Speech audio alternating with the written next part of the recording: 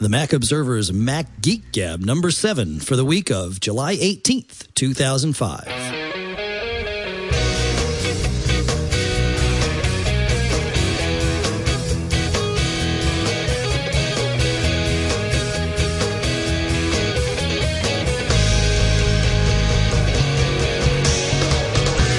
Greetings, folks. Welcome to the Mac Observer's Mac Geek Gab. I'm Dave Hamilton. I am here with John Braun.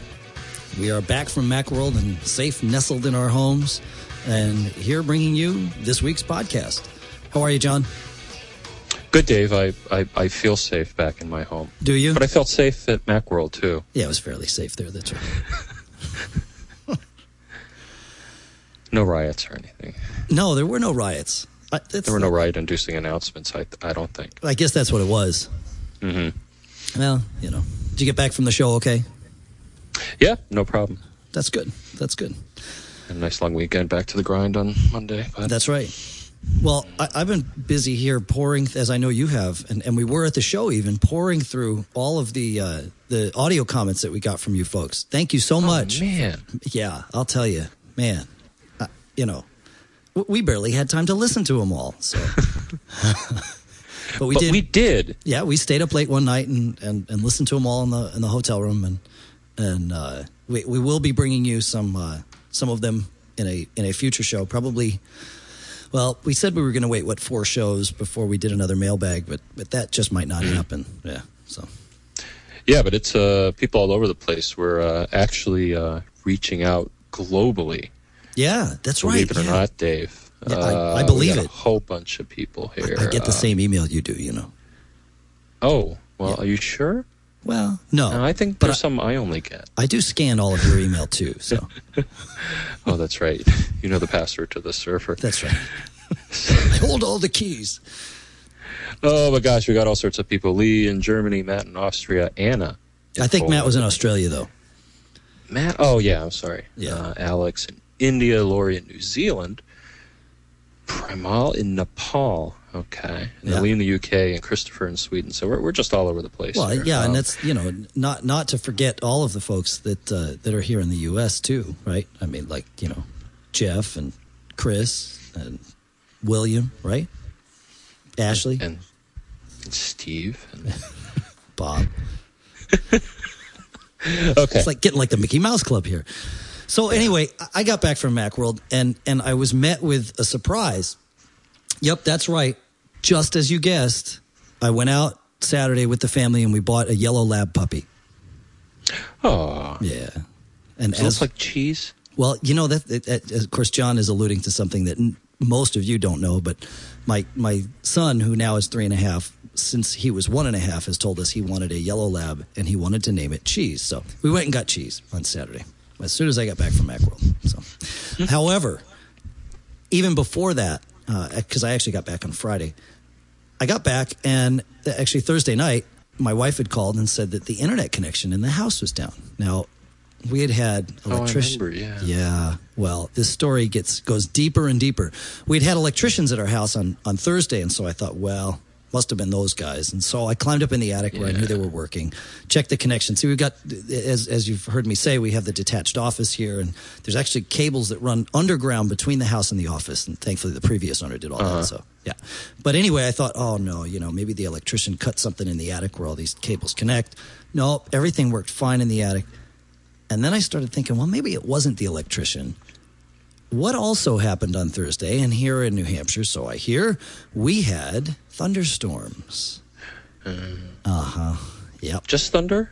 Well, there was lightning, because, you know, that's kind of how that works. Right? You need to have the lightning in order to make the thunder, because it's the sound. Isn't that right, John? Yeah. Yeah, okay. So anyway, as soon as I realized that, then I started checking. Now, I plug all of my computers, all of my electronics, even my stereo in the house is plugged into a UPS. Everything that is, except the new setup that I had to set up in the house with the iMac, and I set it up a week ago, and it wasn't yet plugged into a UPS. And by UPS, I mean uninterruptible power supply and battery backup and power conditioner, right? Basically, you know, surge protectors, I don't know about you, John. I've never been a big fan of just the standalone surge protector. I don't think it really does any good. But most of the time the power flickers down. Yeah, well, I mean, I guess it's... I use them.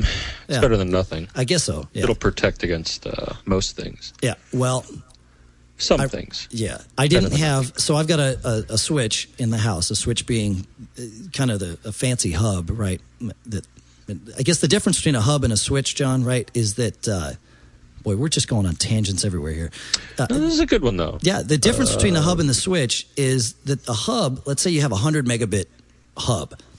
A 100 megabit hub will only do 100 megabits total across the whole hub, whereas a switch will actually create virtual connections between each port or the ports that are talking and do 100 megabits between the ports. So if, for example, you got 4 devices plugged into a hub and devices, say there's 4 ports on it, the devices plugged into ports 1 and 3 are talking, and then the devices in ports 2 and 4 are talking. With a hub, each one of them only gets 50 megabits of bandwidth because it's got to be split. I'm sorry, each one of them only gets 25, and then they add that together and they get 50. Yeah. Right. And then with a switch, everybody gets their own dedicated bandwidth. So anyway, I have switches, and they're just little Linksys switches, 8-port switches, 5-port switches. They're not really intelligent switches. They just do their job and whatever. Well, no management or anything? No management. No. That's another tangent. Yeah, So anyway, the switches that I have, some of the ports on them burned out with this lightning strike. Even the switches in the office here, which were connected to UPSs, as soon as the strike hit, and lightning must have hit something. Lightning, of course, goes for the surge goes for DC power first, as I understand it. And of course, Ethernet runs on DC power, and so do modems, right? So the first things to go are the Ethernet ports or the modem ports. Thankfully, none of the computers were affected except for my Linux machine in the office, which I kind of use as a backup server and that sort of thing.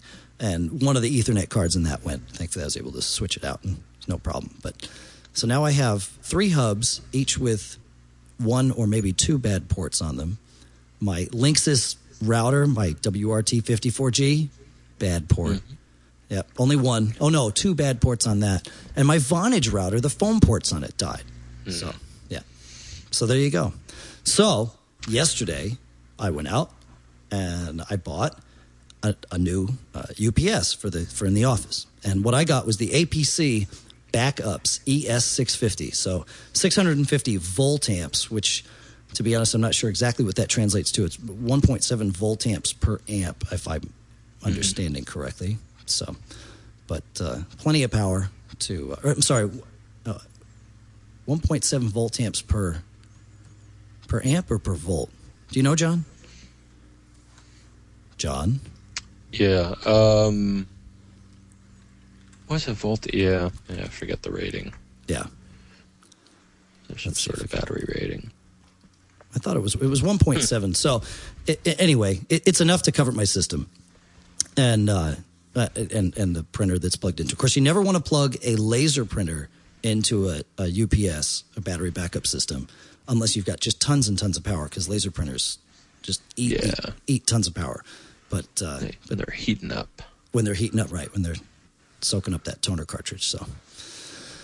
So I learned my lesson, and should never have set it up without it. Thankfully, the new iMac didn't get blown up, but it seems like everything else took a little hit. But thankfully, the cable running in the ground is all fine and good, so I didn't have to dig all that up. And there you go. Excellent. Yeah. What I'm going to suggest, I think what you need to do is to build a dome to protect your house from the lightning. Wow. What should I fashion this dome out of, John? I'm just giving you the high level. You got to work that out. I have to figure out the dome. Plastic. Here we go. Plastic. Yeah, it's all plastics these days, right? Something like that. Yeah. Graduate, whatever. That's right. Very good. Very good. Amp hours, I would say, is what batteries are rated in. Yes. Yeah, and being current per time, you could do a calculation here. Yeah. So anyways. I mentioned my Vonage router, though. And I'm thinking that's a good tangent to talk about. Now, do you use Vonage, John? No. Oh, you don't? Well, you should. Vonage is a... Should I? Well, maybe. Vonage is, if you haven't heard of it, is a voice over IP technology company, rather. And essentially what they do is they send you a little router. And, of course, they're sending me another one now since I blew the other one up. And it plugs into your internet connection and into your, cable modem or DSL or whatever you've got for high speed. Need high speed to use it. And it plugs in, and then you plug a phone into it, and it's got a phone number attached to it, and you can even port your existing number over. And then, bam, you've got a phone line that goes over the internet. It costs $25 a month. I can talk to anybody I want in the country or Canada, I believe. And then there's cheap international rates. And it just uses my broadband connection. Works great. Nice. Yeah. Sound quality's great. The bandwidth is higher than the phone would be. Of course, most telephone devices don't support higher, but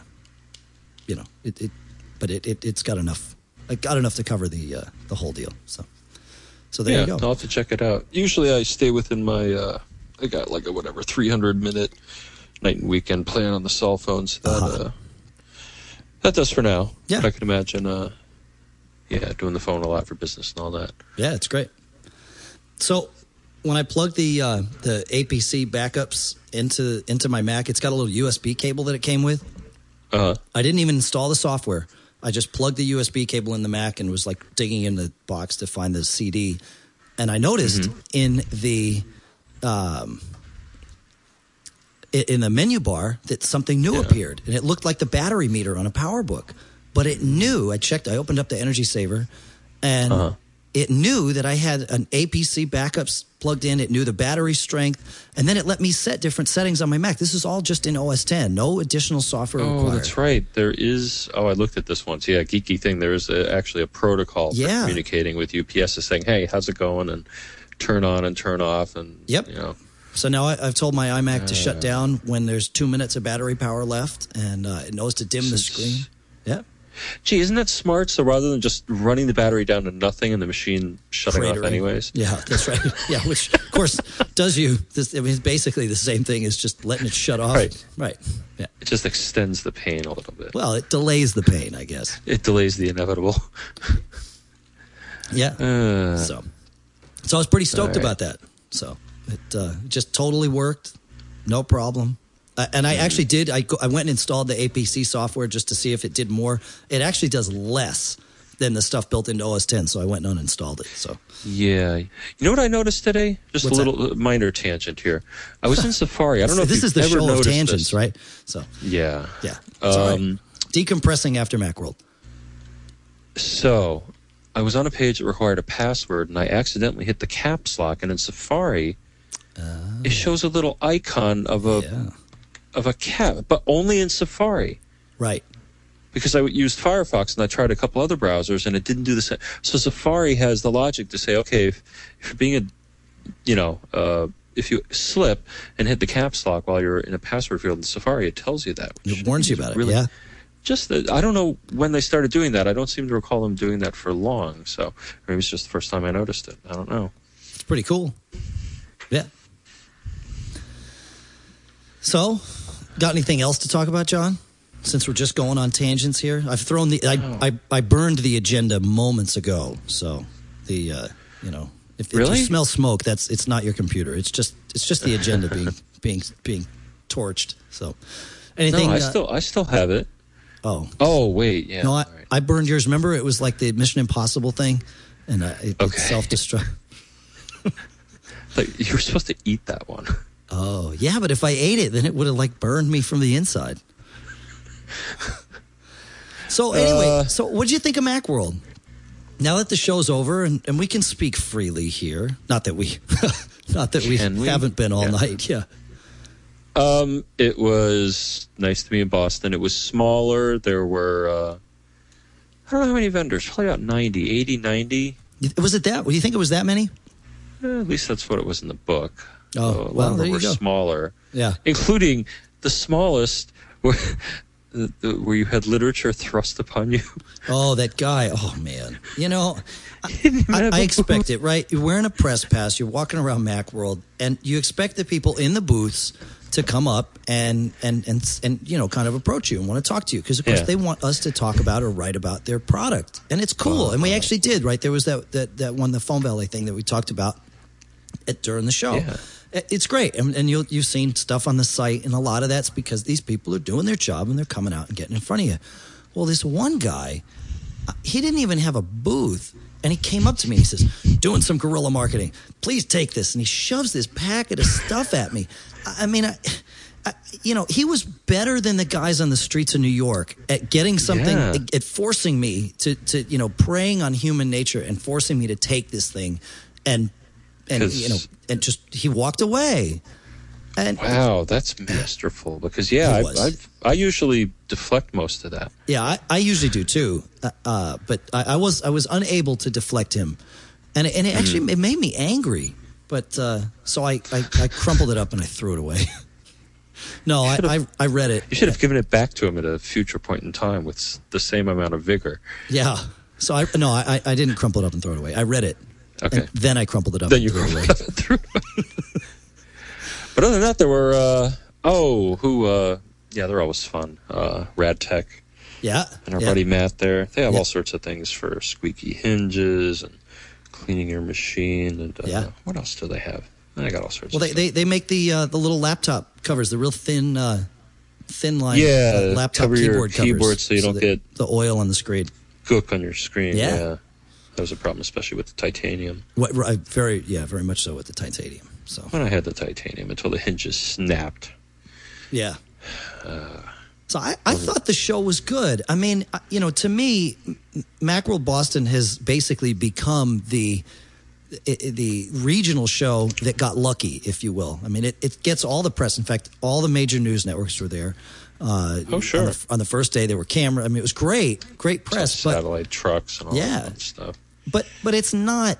You can't go in there expecting it to be a major show. And there were a lot of people that were ranting and raving, saying, "Oh, this Macworld sucks," and yada yada yada. It's like, well, it depends on what you expect it to be.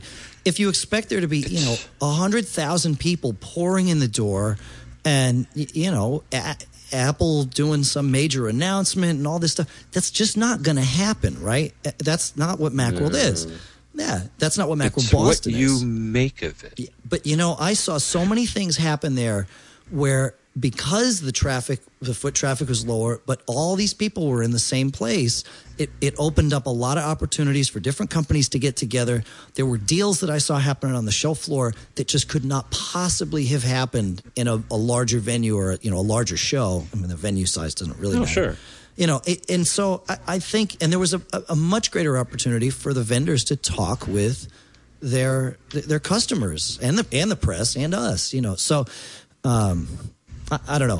I thought the show was good. Of course, I went in with the expectation of it being basically what it was, and so that's what it was. Yeah. Yeah, same here. I looked at the number of, and who it was, and they're like, okay, this is just, a different mix of activities, not so heavily on the exhibits and the number of people there, but including other things. We had a little write-up. I think we have, if you go to macobserver.com, there's a special report that talks about what we saw. And one thing which Ricky wrote was about the conference sessions as well. That's a big part of the thing. It actually starts the day before the exhibits. And, it's a huge part of it, and it's often overlooked. That's right. And the music angle with this. There's this Berklee College of Music, which maybe in your world, I've never heard of them. I've heard of the other Berklee, if any. Oh, really? You never heard of the Berklee School of Music? Well, I'm not a musician, but you are. Yeah. Oh, yeah. I've heard of them. Oh, yeah. So, no, I thought it was a good show. Yeah, in fact, it was funny on Thursday afternoon. Brian Chaffin, the editor, of course, of TMO, and I were just walking the show floor together, sort of, checking in with different vendors, and we walked down the exact, this one aisle, and literally across from each other, there was the Etchamac guys, and then there was some other company. And I'm not going to mention the other company, A, because I'm about to say something negative, and B, frankly, I don't remember who they were anyway. But anyway, we talked to this other company. It's true. We talked to this other company first, and the guy's like, oh, man, we didn't sell nearly what we needed to. And, all this guy was focusing on was the only reason we came here was to sell product. We need, and not just product, not ancillary sales, like the sales that happen after the show or whatever, just product at the show. And he's like, we didn't sell enough. This sucked. We didn't, the foot traffic wasn't here. And it was a, total bust. We're not coming back. Walk across the same aisle, right? Same foot traffic, everything. Talk to these guys that make the Etch-A-Mac thing, which we ran an article and talked about the other night. And these guys are like, man, this was our first Macworld. This was great. We had so many people expressing interest in our products. We got a lot of press. Really, this worked out really well, beyond our wildest dreams. And, it was because they didn't expect to come to the show and sell product to 80,000 people when there was 10,000 people there, whatever it was. I don't know how many people were there, but, you got to just set your expectations. And so, I don't know. I don't know if that's I don't think the primary thing is to sell product. Maybe, promote it. Right. But not sell it right there and then. Yeah, and you can promote your product and get press for yourself and double your potential market by getting your product in front of all these other people that aren't at the show, that are reading the reports of the show. So, I don't know. Yep.